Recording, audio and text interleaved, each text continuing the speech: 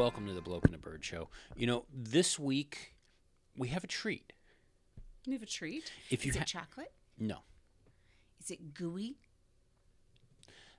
There might be parts of it that started gooey, but they're not gooey by the time you get to take advantage of them. Okay. If you haven't been over to the website in a while, and we certainly recommend that you do that, we have a video that the good folks over at Red Bull Racing have provided to us. It is a behind-the-scenes look at what goes on at the factory during the off-season. Ooh. It's actually, you make the sarcastic sounds, but I thought it was a very cool video. It wasn't actually a sarcastic ooh. Okay. It was actually pretty cool because there's like stuff in that video that looks really nifty, like them cutting out the carbon fiber. Well, cutting out the carbon fiber, some of the stuff that we saw that you get to see in there is they're assembling the pit garages, because remember that whole complex gets taken down and put together for every race. It's the walls, the monitors, the floors, all of it. So we see them doing that. There's even a shot of them painting the jacks that are used during the pit stops. Yes. There's that. There's the arbitrary scrubbing the floor shot too. There's that. There is a shot of Adrian Newey designing. And Christian Horner answering a phone. Yes.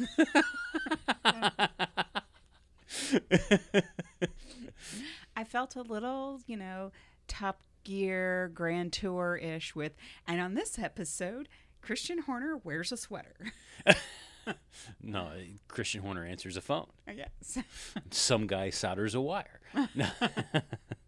Exactly. But go check it out. It's a really cool video. We're hoping that we will be able to feature more videos like that in the future from several of the teams. Between behind-the-scenes stuff, hopefully we'll even be able to get some videos of some car launches that we can share with you as well.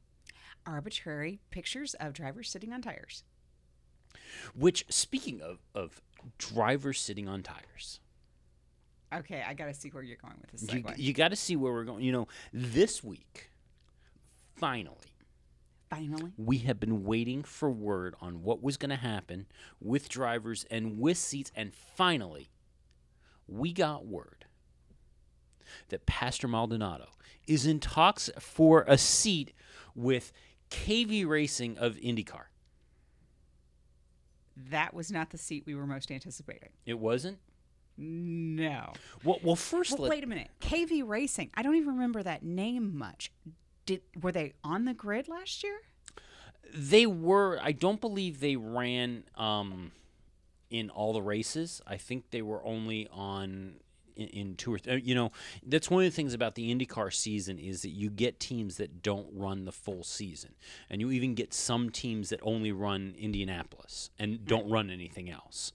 Well, KV Racing, there was hope that they would be able. They're apparently in some significant financial difficulties. Hence the reason why they're talking to Pastor in the first place. I mean, let's be clear here.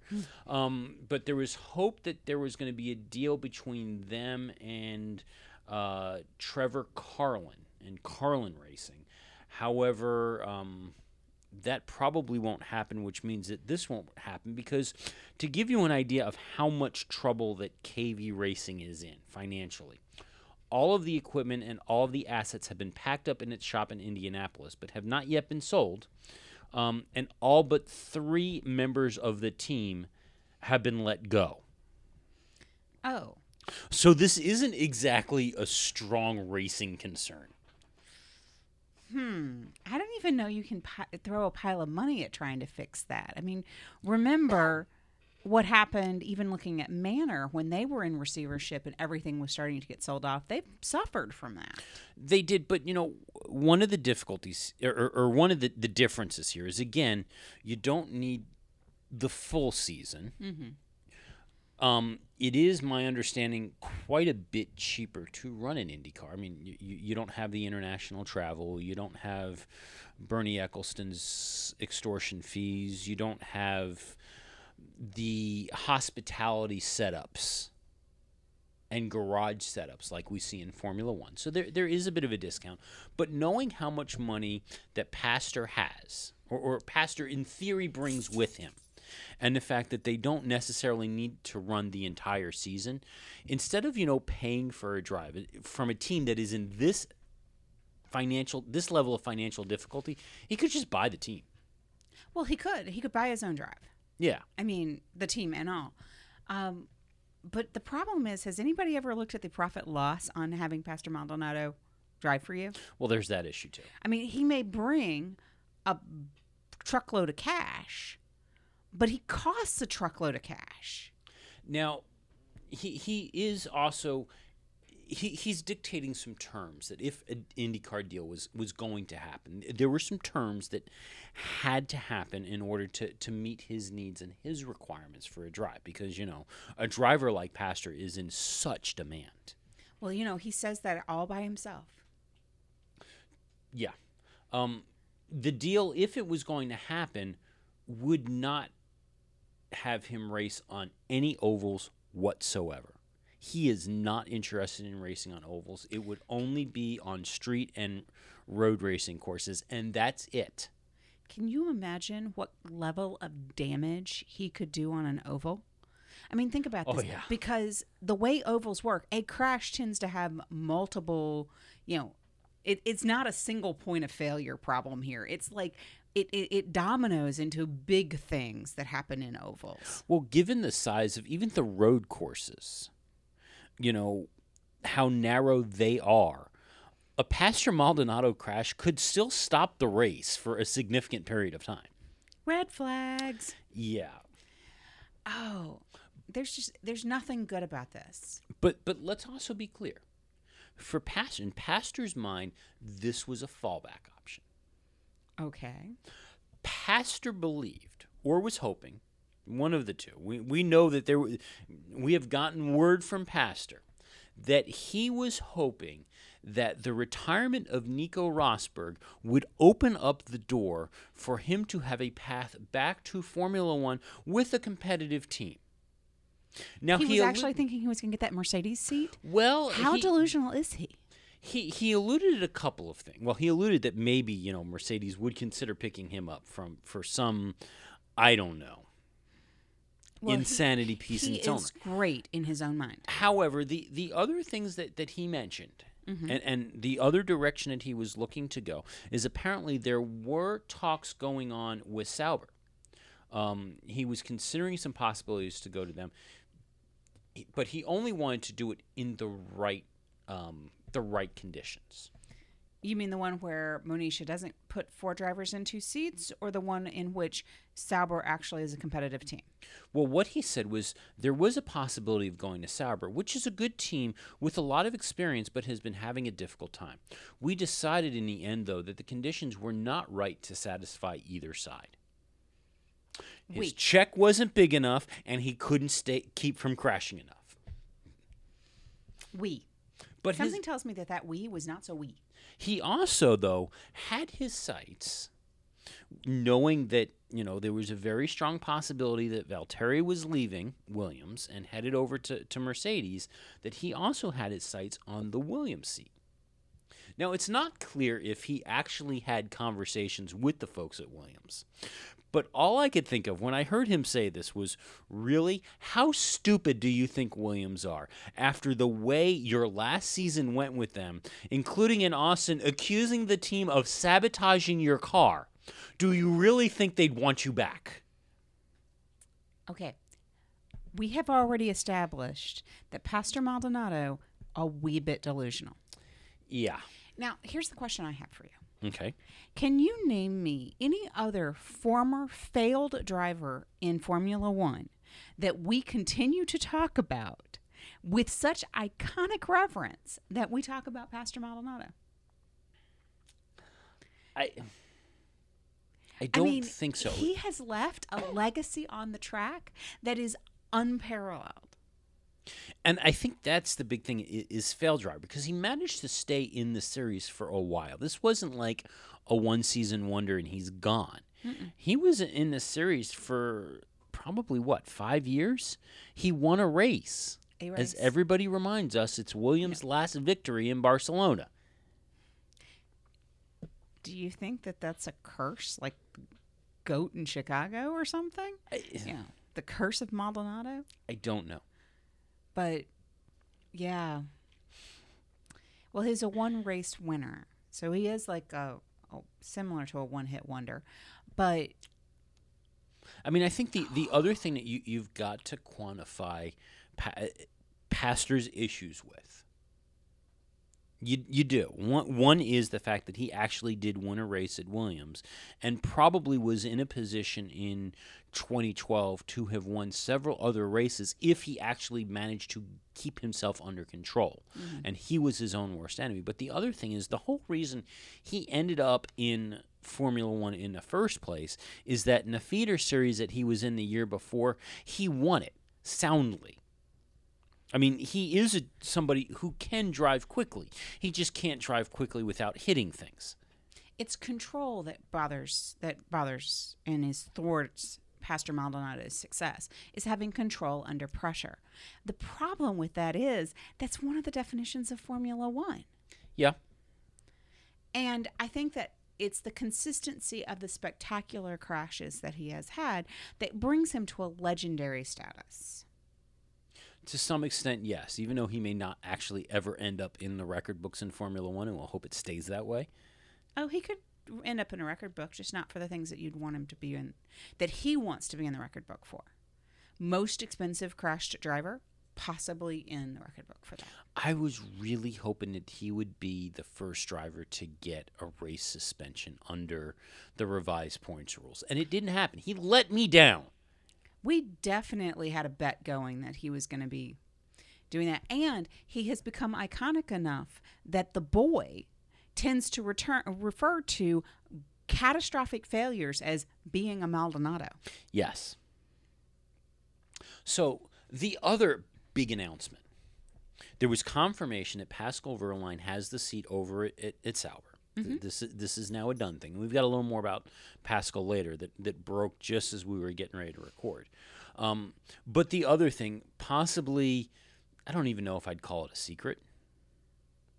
Highly anticipated, highly speculated, pretty much expected, despite the fact that Toto Wolff initially came out and said that doing this was worst case scenario because it would screw up Williams royally. Valtteri Bottas has been confirmed as taking Nico Rosberg's seat over at Mercedes. I think that's awesome. Congratulations to Valtteri. Congratulations to Mercedes. I don't necessarily think that it's going to be detrimental to Williams, but we have said we'll get to that in a minute. We have said that Valtteri is an excellent driver. And to be given this opportunity, I think is phenomenal. Well, this is where we really are going to have to see what Valtteri is made of. Because what we have found, one of the things that has come out, and it's highly speculated. We don't have 100% confirmation. But the expectation, based on Toto Wolff's comments, is that this is a 1-year deal. Now, there are options for follow-on rules, but this is a 1-year deal. It's a 1-year deal knowing that Sebastian Vettel's contract is through this year. Mm-hmm. And several other drivers, Fernando Alonso's contract is through this. Not that I could see Fernando going to Mercedes, but Fernando Alonso's contract is through this year. Kimi Räikkönen's contract is through this year. There's a lot of drivers who are also sitting on contracts that expire at the end of this year. If Valtteri doesn't produce, and produce quickly, there is a pretty good chance that he's only going to get this 1 year in this seat. Well, yeah, and I think that that's the risk that both sides have to take. I mean, let's just review for a minute. Nico Rosberg thoroughly and completely screwed Mercedes in having the choice picks of who they might. He screwed the whole grid doing that. Yeah. I mean, he screwed the up-and-comers that could have possibly had a seat that got locked down in contracts because that seat wasn't open. Mm-hmm. The only reason that Valtteri's is being renegotiated is because that's the one that was willing to renegotiate. So you never know. Yes and no. You don't know who Mercedes, I don't want to think that Valtteri was a second choice or a ninth choice or a worst case scenario, but I think he was the only choice they had. I think that that's what it came down to, is that was the only choice that was negotiable at that point. And that's because Nico wasn't forthcoming with what his grand plan was going to be. Had he said in Japan, when he was starting to feel like this was his championship to win, if he had even pulled Toto aside and said, hey, keep this under your hat, but if I win this championship, I'm going to retire immediately afterwards, there could have been some horse trading that could have happened. But to do it after the end of the season, when everything but the worst seats on the grid were locked down.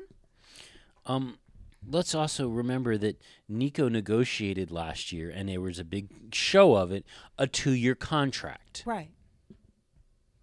That he walked away. I mean, there's a bunch of stuff here. I mean, there's just a lot of layers. So I can see why Mercedes would have only wanted to lock in for a year and allow themselves to have this year to figure it out. They have to get a butt in the seat. This was the butt that was available. Yeah. And while it's an incredible opportunity for Valtteri, and I don't want to discount the fact that Valtteri is a very good driver, the truth of the matter is he's the butt that was available. So step up to the plate, knock it out of the park. Good luck, Valtteri, because you're adorable. I'd love to see you do well. So then the next question becomes, okay, so Valtteri's up and moved. Who takes the Williams seat? Now, we had heard, again, that Felipe had agreed back, around Christmas to taking on a 1-year deal. That was confirmed as well, that Williams had managed to convince Felipe to come out of retirement after a month that he didn't really want didn't sit well. that he didn't really want to go to in the first place, and returned for another year with the team alongside rookie Lance Stroll. I think that's also a cool thing. Yes and no. Again, we've lost an opportunity for another young driver. Now, granted, there's a limit to how young Williams could have gone at this point, because Martini's going to want somebody at least, old enough to drink. Well, they require an 18-year-old in the car, which is why they had to delay Lance's announcement as being the driver. Even though everybody knew that it was going to be Lance, they had to wait until Lance had turned 18 to announce him. So that's a Martini rule. They'd really like somebody that's over 22. Yeah. Everything that I have read.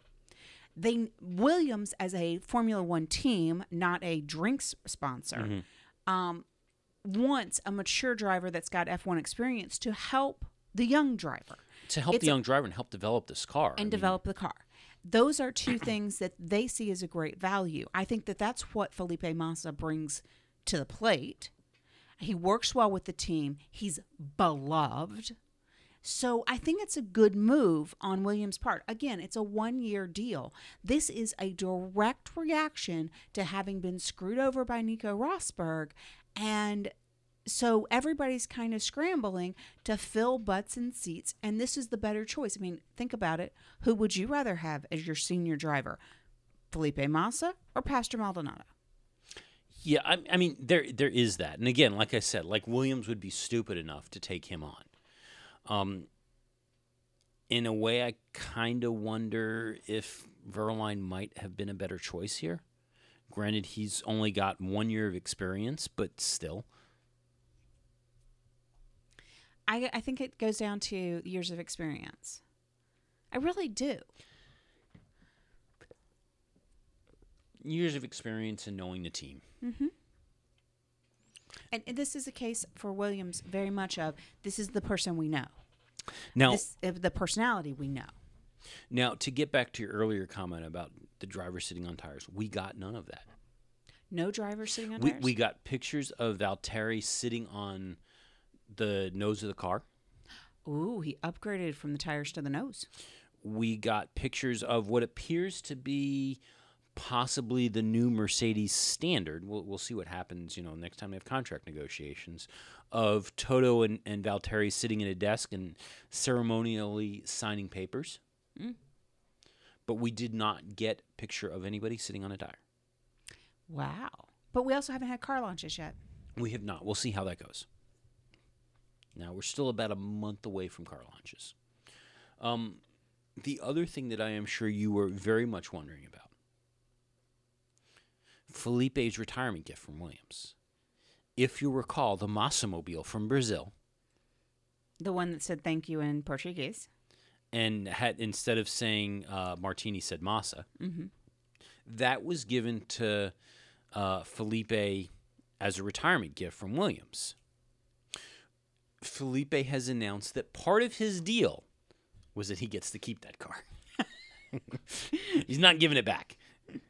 You can't take my gift away. You can't have my car back. Other team news. You know, through the years, the colors of McLaren have been set as a part of Ron Dennis's design ethos. Where he knows what is best. It's not father knows best. It's Ron knows best. Yeah. Well, Zach Brown has come out and said that all he has said is that they've signed off on a car livery. It's changed a bit. He's very excited about it. The folks at the plant, at McLaren Technology Center, they're all very excited about it. But they don't want to tell us what it is yet. It's a surprise. The rumor is that it could be orange. Ooh. Which is, it's a color that McLarens have sported before. 97 and 90, actually, from 1968 to 1971, McLaren's colors were orange in F1 and in Can-Am, in the Can-Am series. They also ran a car in orange colors during preseason testing in 97 and 98, and again in 2006. Now, we won't know for sure until February 24th, but going back to 2015 and Ron Dennis and his ethos, and, you know, there was talk when Ron Dennis came back about changing the colors of the car, and they weren't going to stay silver at that point, and which direction that they were going to go now that they had Honda on. Ron's words, just to remember what he had said. He said, "We have had the same discussions about livery inside the team. All of these people were saying, why don't we make it orange? Because that was the old color of McLaren." And Ron said, "Well, I say, you just said it. It was the old color of McLaren. Why the hell do we want to go backwards? So what do? Do you create an aesthetically pleasing design? But for what purpose? This is the livery of McLaren. It has always been a combination of these colors, and it will only change for commercial reasons. It won't change just to make a few people in the company happier because they want it orange or they want it yellow." Orange it is, huh? Okay, so I got to tell you, just aesthetically, I'm really excited about an orange car. Like I was excited about a bright yellow car with Renault. Because they're easy to spot. They're easy to spot. This number of black and silver cars is for the birds. Even the matte navy blue of Red Bull is hard to distinguish. Between the Toro Rossos. And especially with the Toro Rossos, they're essentially the same livery. Mm-hmm. It's hard. But, yeah, Ron Dennis saying, "I'm not going to do it unless somebody pays me," to now McLaren saying, "Yeah, I don't think we're going to go that route." Or hopefully they will not be going that route. That's the hope. We'll see what happens there. Their car launch is February 24th, which I believe is also the same day as Mercedes. I thought Mercedes was the 23rd, but I could be wrong. They have scheduled theirs on the same day as somebody else's. So I don't have the calendar up in front of me right now, and we're still waiting for the further updates so that we can actually get out our calendar, the one that meets my standards. It's the only one that's important. I have a feeling it's not going to go out until well after the season starts, meeting your standards and all. It shouldn't be, because at some point they need to have that information up on Formula One's website, because you kind of need that to sell the tickets. Yeah. Possibly. This week, officially, the League of Super Evil met, and they have signed off on the Liberty takeover deal. The FIA has signed off on the Liberty takeover deal. The stockholders have signed off on the Liberty takeover deal. It's pretty much done at this point. Okay, so how long do we have to do the countdown for Bernie Ecclestone to be out? Well, that's one of the rumors that has been flying around, is that we may have an answer on that within the next week. No. Yes. I was being flip. I figured as much, but there has been talk, including Bernie saying after he came out and said during the season that he was asked to stay on for 3 years, now coming out and saying that, well, you know, his future rests with the folks over at Liberty, and we'll have to see what they want, and now rumors of possibly something in the next week to 2 weeks regarding his future one way or the other. So, yeah, we'll see where that goes. Ooh. But Liberty has also said that, you know, they're trying to finalize their plans as to how they want to run the sport and marketing and make some decisions. You know, we've heard some rumors about cost cutting and things of that nature. But word has also come out from the folks at Liberty that they're not particularly impressed with the financial deals that have been put in place surrounding Ferrari. Oh, really? Yes. So they obviously think that Ferrari is indispensable to Formula One, and they wish to pay them all the monies. We don't know. Oh. All we know is that the current terms are not something that it appears that that Liberty likes. I wonder if they're listening to the other teams that are like, you know, this is not really fair. Well, it depends, because remember, Williams has a deal of its own that's very similar. McLaren has a deal that's similar. Renault got a deal as part of their return that's very similar. And Mercedes, because, you know, as Bernie says, they screwed him by winning the championships multiple times, has a similar deal. So I don't know how that's going to work. Yeah, but if you restructure all of those deals and level it out on a performance based model, you'd stop having people that made ninth making as much money as the people that made third. Well, that's the hope. We don't know what they're going to get away with, what the teams are going to agree to. And the teams still have a pretty decent amount of power here. And I don't believe that this deal is up for another 2 years, if I remember correctly. I thought this was going through 2020 was the current deal. Well, so I don't know how this is going to work. And it'll all be speculation because it's all top secret anyway. Yeah. Also speculation, word is on the street that a deal was put forward to take over Manor and save them. However, the rumor also says that an answer needed to be given as to whether or not this would work by this past Friday, and we have heard nothing else. Maybe that's because the ink's not dry. I don't know. Maybe there's hope. Yeah, I don't know. I think if Manor survives this, they need to have a new livery that involves their new symbol, which of course will be a phoenix. Yeah. We'll see. So, one of the rule changes that we were supposed to get this year, and we have not gotten, it has been postponed until at least 2018, as you'll recall, is the halo. Right. So what's going on? Are they testing new designs? What's happening? Well, officially, development work has ended on the halo. They have wrapped up the project. The FIA has come out with a halo design that they are happy with and that they like. However, the new assistant race director, who has apparently been heading this up, has said it is up to the sports bosses whether the device is implemented or if an alternative route is followed. What he says is that they very much completed the project. It was one of their research projects and it's been one of the most intense ones. As far as the engineering work is concerned, it's complete.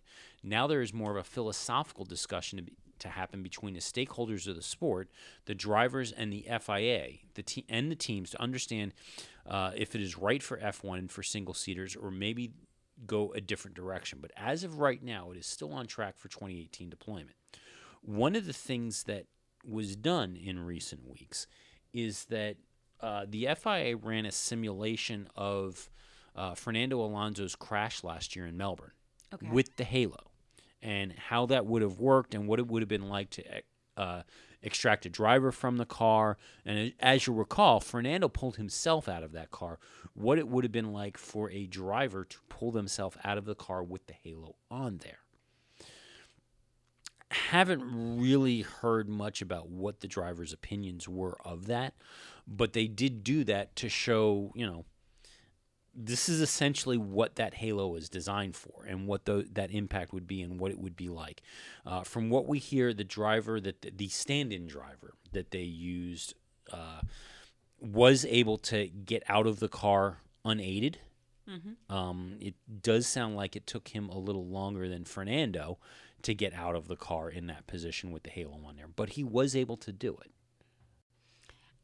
So many thoughts go through my head, really, because, to be very honest, I don't like it. I mean, let's just be really frankly honest about it.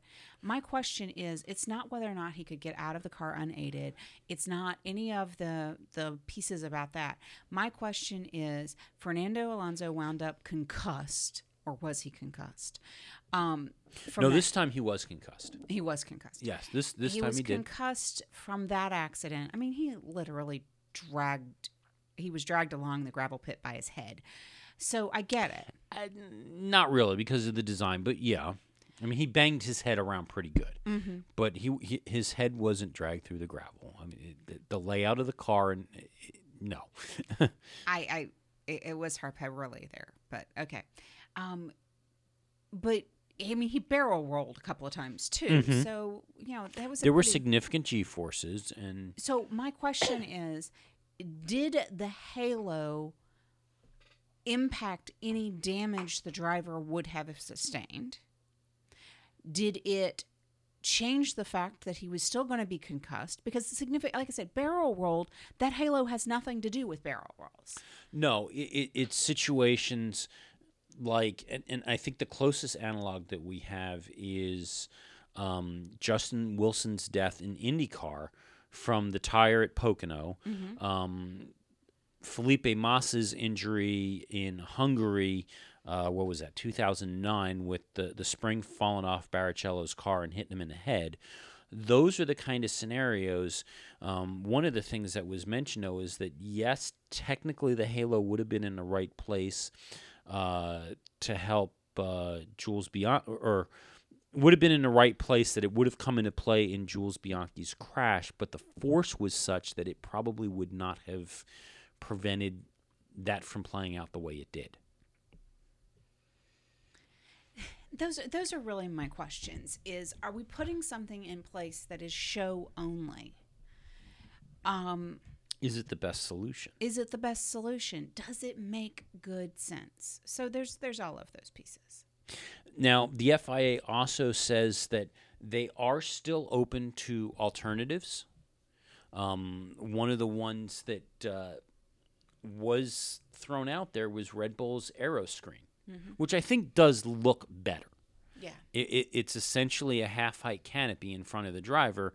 However, it didn't pass the design as they drew it out and as they implemented didn't pass the impact and collision testing that was being done last year, so it was abandoned.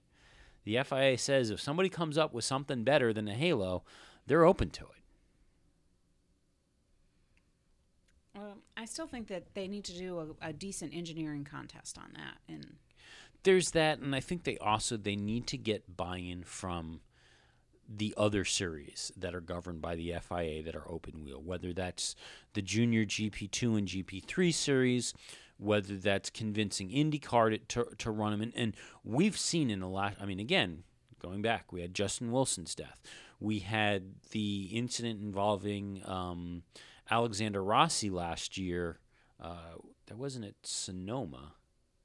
At one of the tracks in the pit lane where he drove over another car. Mm-hmm. I mean, we've had incidents in the last couple of years in IndyCar in particular, and they're not looking to make a move to implement this. Right. So it begs the question, why Formula One and why now? And are you going to get the bang for your buck on this one? And those are all the questions I have every time we do something like this. And I want to know for a fact that it actually impacts safety and isn't just a show for safety. Yeah, that's the thing. Let's not put it in and claim that it's safer. Let's actually make sure it is safer. Mm-hmm.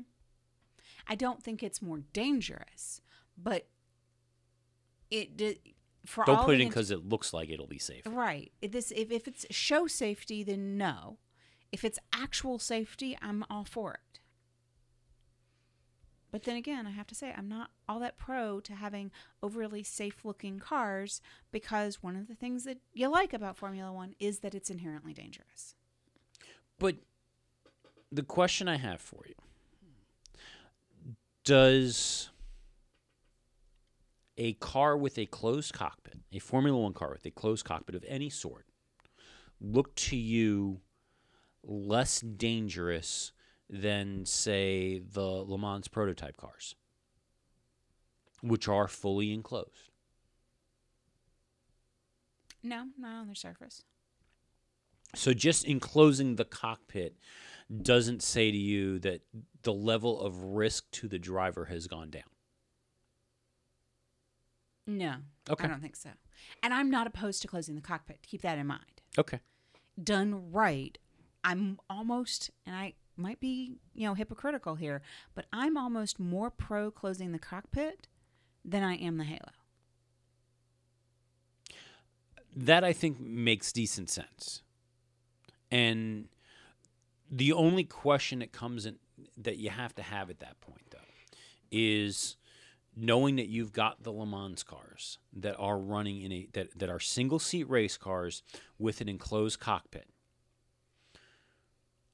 How do you differentiate between what Formula One does and what is done at that level in Le Mans?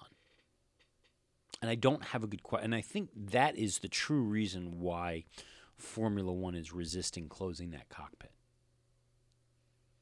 Is because once they go to a fully enclosed cockpit, they don't have a good answer as to how they're different from the LMP prototype cars,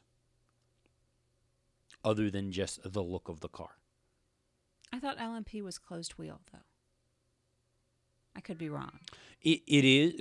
They can go either way. Okay. Because they're prototype cars. There was a 3-wheel design that was running that, if I remember correctly, the Nissan car, 2 out of those 3 wheels were exposed. I could be wrong.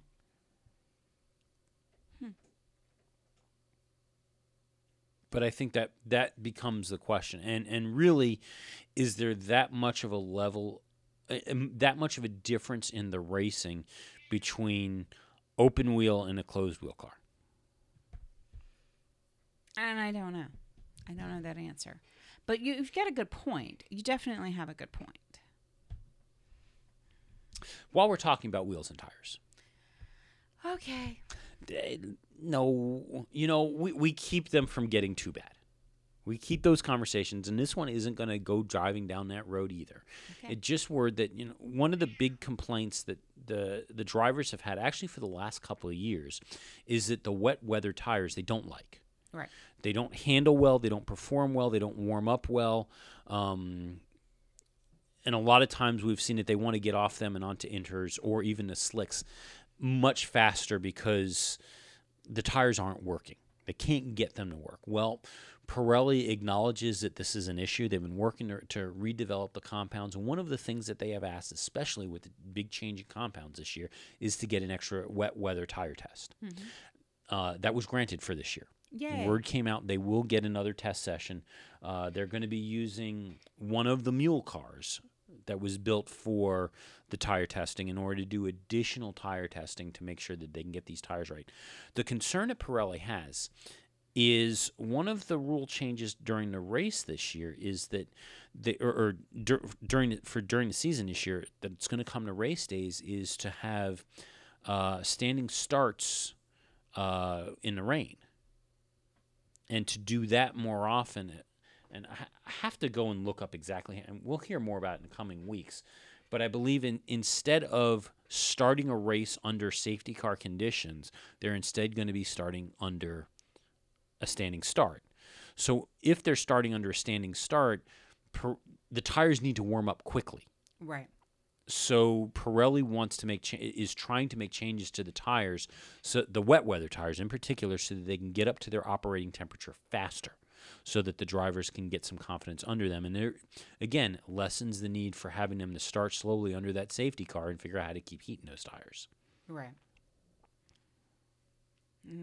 It's a rough thing. I'm not sure how I feel about standing starts, though.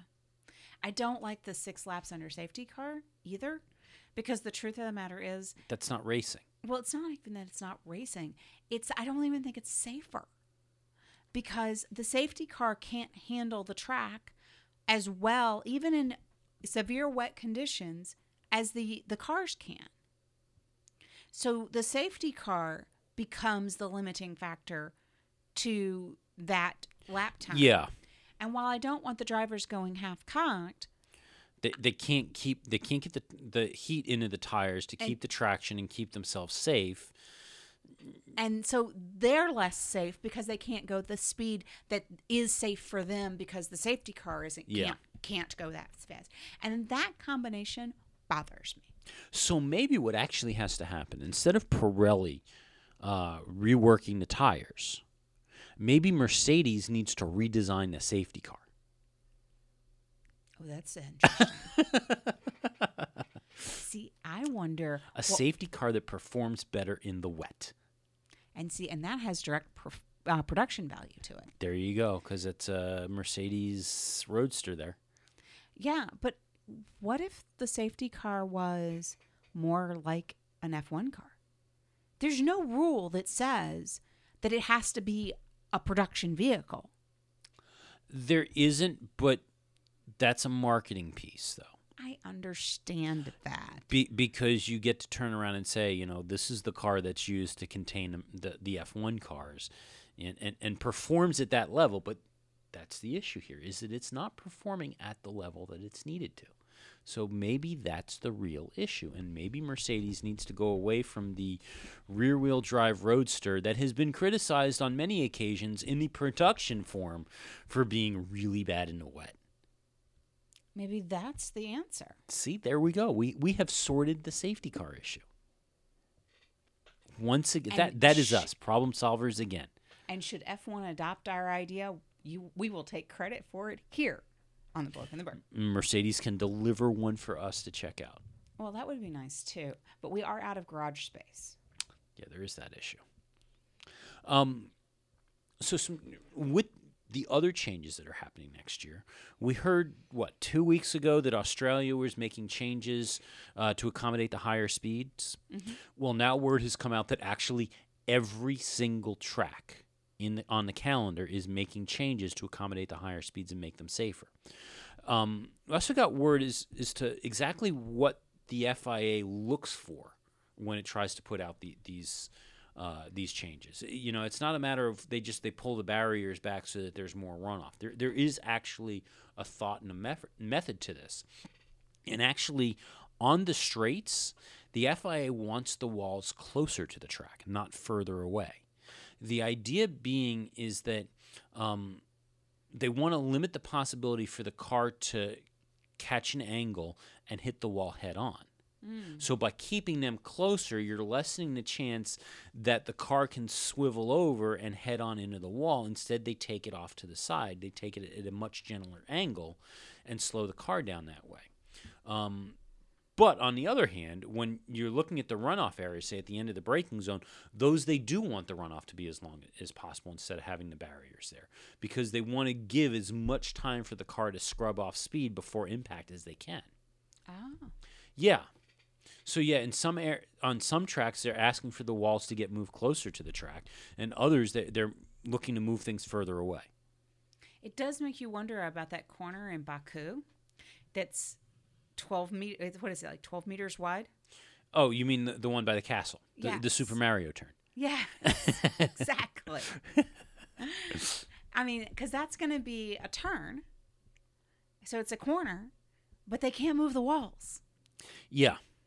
I mean, as it is, they're taking away Well, sidewalk. it's also anything in Monaco. Yeah. Monaco's got the same issues. They don't really even have much of a straight either. And the straight they do have is uphill, and they had to put the walls there because otherwise there's a cliff and a building. Well, there's tiny straights on either side of the hairpin. Yeah. Tiny. Now, you got to wonder at this point. So additional money has to get invested into the tracks. Right. And then you have Silverstone saying the races are too damn expensive. Mm-hmm. Does this really make the folks who organize Silverstone happy? It can't possibly. Word came out this week. There was a rumor that was flying that Silverstone has already approached FOM and the FIA and said, we're pulling out. 2019, we are activating the clause. We're out of here. Now, on Friday, the BRDC released a letter that said, no, we have not done that. We haven't made a call. It's going to be a couple of months before we make that decision. That has not happened. However, there was briefly a story floating around based on rumors that said that they had told both FOM and the FIA that they were done and they were exercising the clause. So the reports of Silverstone pulling out have been greatly exaggerated. Yeah. It'll be interesting because maybe they did, and FOM said, whoa, wait, step back away from the clause. Let's think. Because you don't know. You just don't know what those phone calls really sound like. Yeah, there's a lot of discussion that we clearly don't hear. And a lot of these negotiations. I mean, I can't imagine that the BRC is making this decision without talking to anybody. I can't imagine they're not talking to Liberty, that they're not talking to the FIA, they're not talking to everybody, looking for other terms. And along the same lines, I can't imagine that Liberty is not already making or looking for an alternate arrangement should Silverstone decide that they're going to pull out. Well, that's the hope. I mean, I don't think that Liberty is as short-sighted as saying, well, our hands are tied. I mean, they want to get creative with other contracts. Maybe they can get creative with this one too. Yeah. So one of the areas that Liberty has said that they're going to be getting creative with is how to market the sport. Okay. How to market the series, how to get more people involved and do stuff. So one of the proposals that has been put forward, and has not actually been put forward by Liberty, but got to wonder if they're considering it, came from Franz Tost, the team principal over at Toro Rosso, who has said that Formula One should incorporate e-races into the schedule. So you're wondering, what is an e-race? What is he talking about? No, I'm assuming that an e-race would be using the electric cars of the Formula E series. No. Okay, so tell me what a Formula E... But this idea does come from something that happened that Formula E did earlier this year. They did. It was part of CES. Formula E ran a Formula E race at CES. What this was a simulated Formula E race involving both current Formula E drivers and amateur challengers from the sim racing video game series. Pitted them head-to-head with a $1 million prize for the winner. Now, it didn't run without controversy, and obviously it did not generate the attention that Formula E hoped for, because I'm guessing that 99% of the folks who listen to this show, let alone follow Formula One or autosport in general, knew that this happened. Mm-hmm. But that's the thought here, is that this is a way to drive additional engagement, because as Franz Tost says, and I don't know if this is true, is that this is a huge community. This is a very rabid community. It's a very competitive community. Apparently, there is a very large e-racing series that at least Franz Tost, and I'm assuming the Formula E marketing folks, believe is interested in motorsport as a whole and isn't following races, but they're following these simulated races. Okay. So as an idea of driving additional fan involvement and fan commitment to have Formula One e-races on Sunday mornings. Now, no word as to whether or not that would include actual drivers or these would be sim racers and amateur sim racers going up against each other every weekend and how they would manage to pull that off. But he thinks that this is a way to go and drive engagement and to attract the younger folks. I have so many thoughts colliding in my brain right now, I cannot even react. Well, the problem I have with this, and yes, I get to some extent they're right, video games and professional video gaming is becoming a bigger thing. I'm not sure. Fundamentally, I have a problem with that, but that's. But that's, yes, it's becoming a bigger thing. I'm not sure it's a big enough thing, especially sim racing. I'm not sure, and I could be wrong, but I'm not sure that that is a big enough thing to draw any kind of a significant fan base. Now, the other thing that Franz Tost in particular says, that he calls out, and this is something that I believe he's right, is that the sport and the various race organizers need to look at what they're doing on the race weekends to attract people through the turnstiles. And the thing that, and I think he's probably exaggerating a little bit here, but the thing that he calls attention to is Austin. And this past year, Taylor Swift performing at Austin and having a concert there. Franz Tost says that somewhere between 70 to 80,000 people showed up at the track specifically for the Taylor Swift concert and then went, oh, hey, look, there's a race here. Let's check that out too. I'm not completely sure that that's accurate. It wouldn't surprise me if she did drive some modest bump in attendance, unless there was a separate ticket that you could have gotten just for the Taylor Swift concert. I don't know. It's possible, but I don't think so. So I don't think 60 to 70,000 people when race attendance was 110,000 is really accurate. Okay. But I agree with the attract more stuff besides just the Formula One race. I'm down with that plan. And I'm down. So I've had a moment to collect my thoughts. Process. I'm down with an idea that I have to give Franz Tost credit for. He's trying to be creative. Mm-hmm. And I think, done in the right way, this e-racing concept to not just drive an alternative reason to come down to the track or something like that, but to give people ownership in something. So, like, for example, could it be designed in such a way that it's less, like an e-racing series, but instead the people that go to the track can have an opportunity they could buy a ticket for or whatever to race and then have already like preloaded maybe fast laps from some of the famous drivers of that same track. Mm-hmm. And so you could go head to head with your favorite driver in an e-style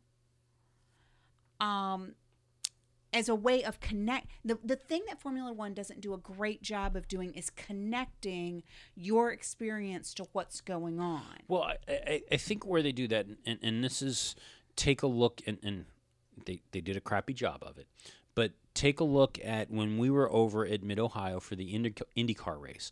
Honda set up this race simulation. It was a cheesy race simulation booth, but it was a race simulation booth where you could, in theory, race an IndyCar around the Mid-Ohio track. Correct. Now, it didn't work particularly well.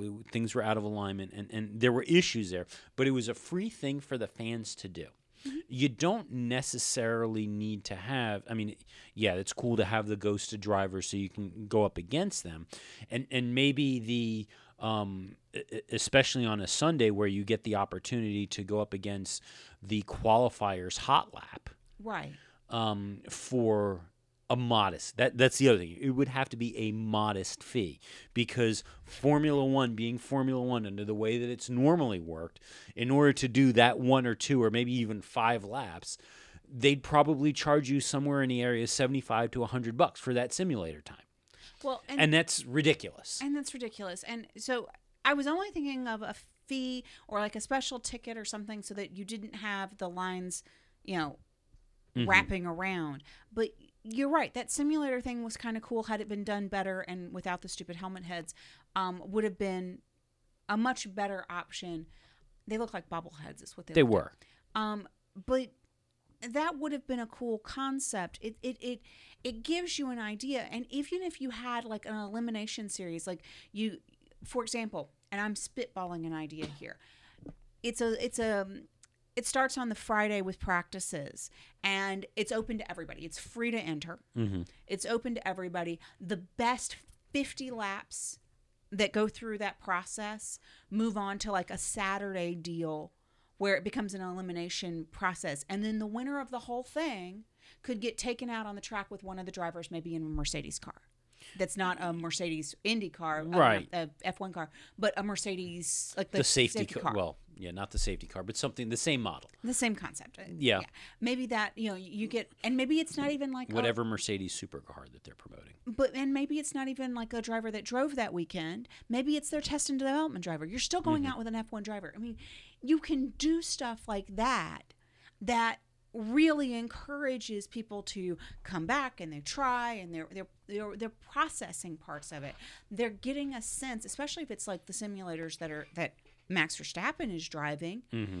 If you're doing that kind of thing, you get a sense as to what that's all about, because those simulators are not stand inside a bobblehead and use a remote. It's built to make you feel a little bit more of what's going on. The challenge there, as much as that's a neat idea, but the challenge there is, how do you scale that? Mm-hmm. And I mention that because, again, admittedly, not every race attracts these kind of crowds, but you look at what Austin has done, and even with their declining attendance on Friday and Saturday in particular, Saturday and Sunday in particular, they've got 100,000 people there. Right. So how do you scale it, or at least filter it to allow people to do it without the vast majority of your fans who wanted to do it being pissed off? Well, I think that part of it is it's only open to people that buy the weekend ticket and are there on Friday. You start having to spread some of that attendance around. Yeah.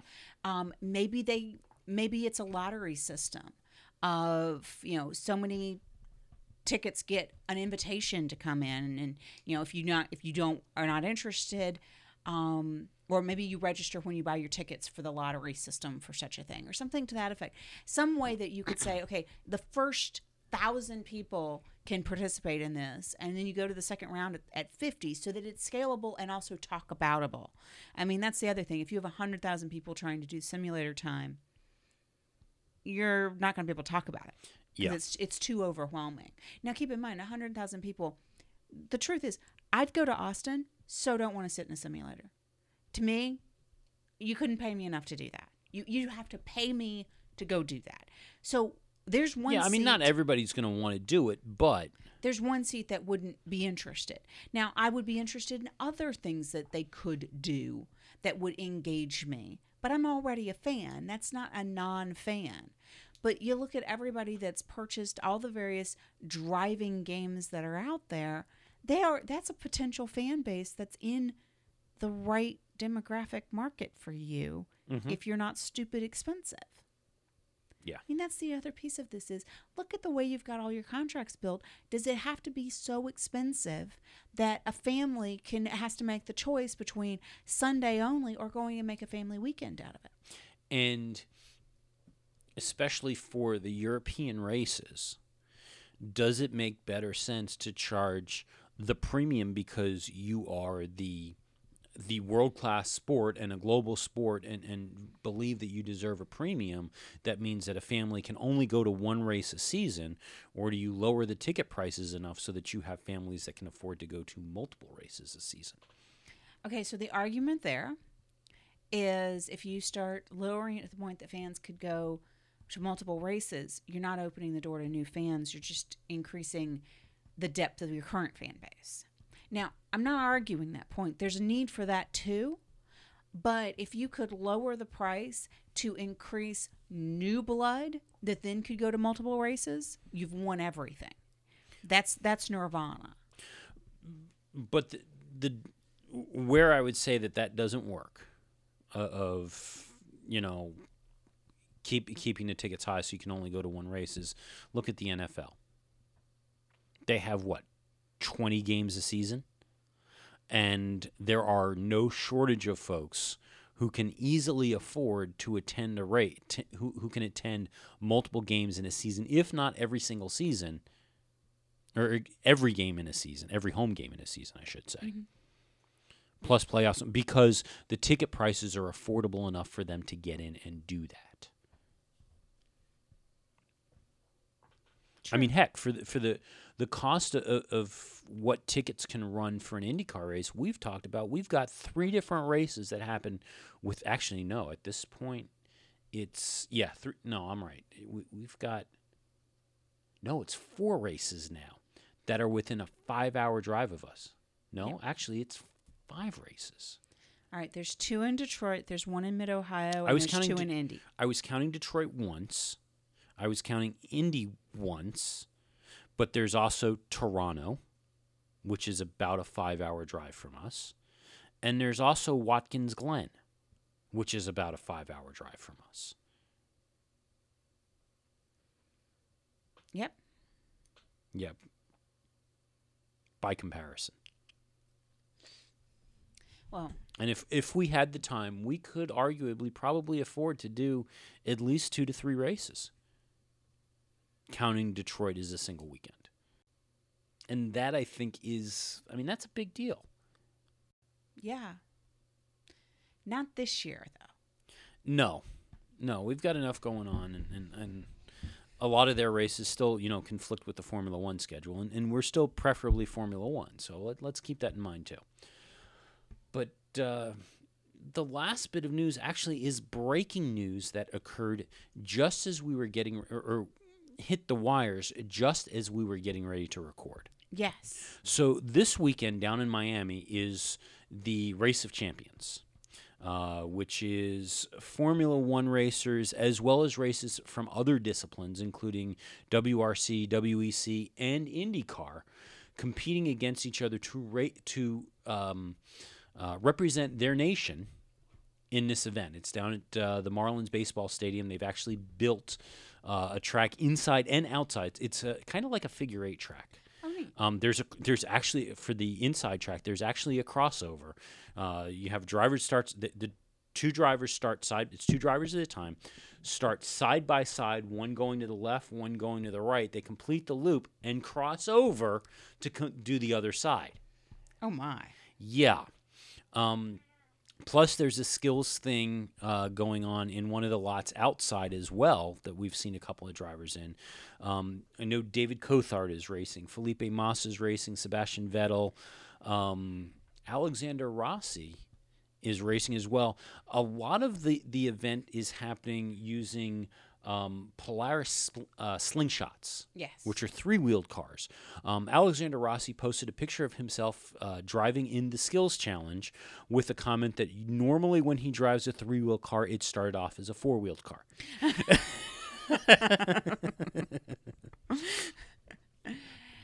But there's news that came out of this. Yeah, the breaking news that occurred this morning is that apparently Pascal Wehrlein, who is racing to represent his home country of Germany, has been forced to withdraw from the competition due to a fairly dramatic-looking wreck.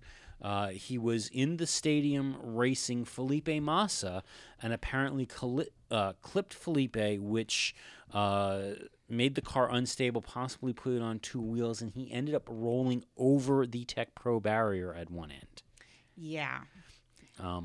It does not appear that he has suffered any significant injuries. However, as a precaution, he has been. It was recommended that he withdraw from the competition, and he has done so. Well, we'll have to, determine whether or not he was concussed or not concussed. Was he concussed on impact?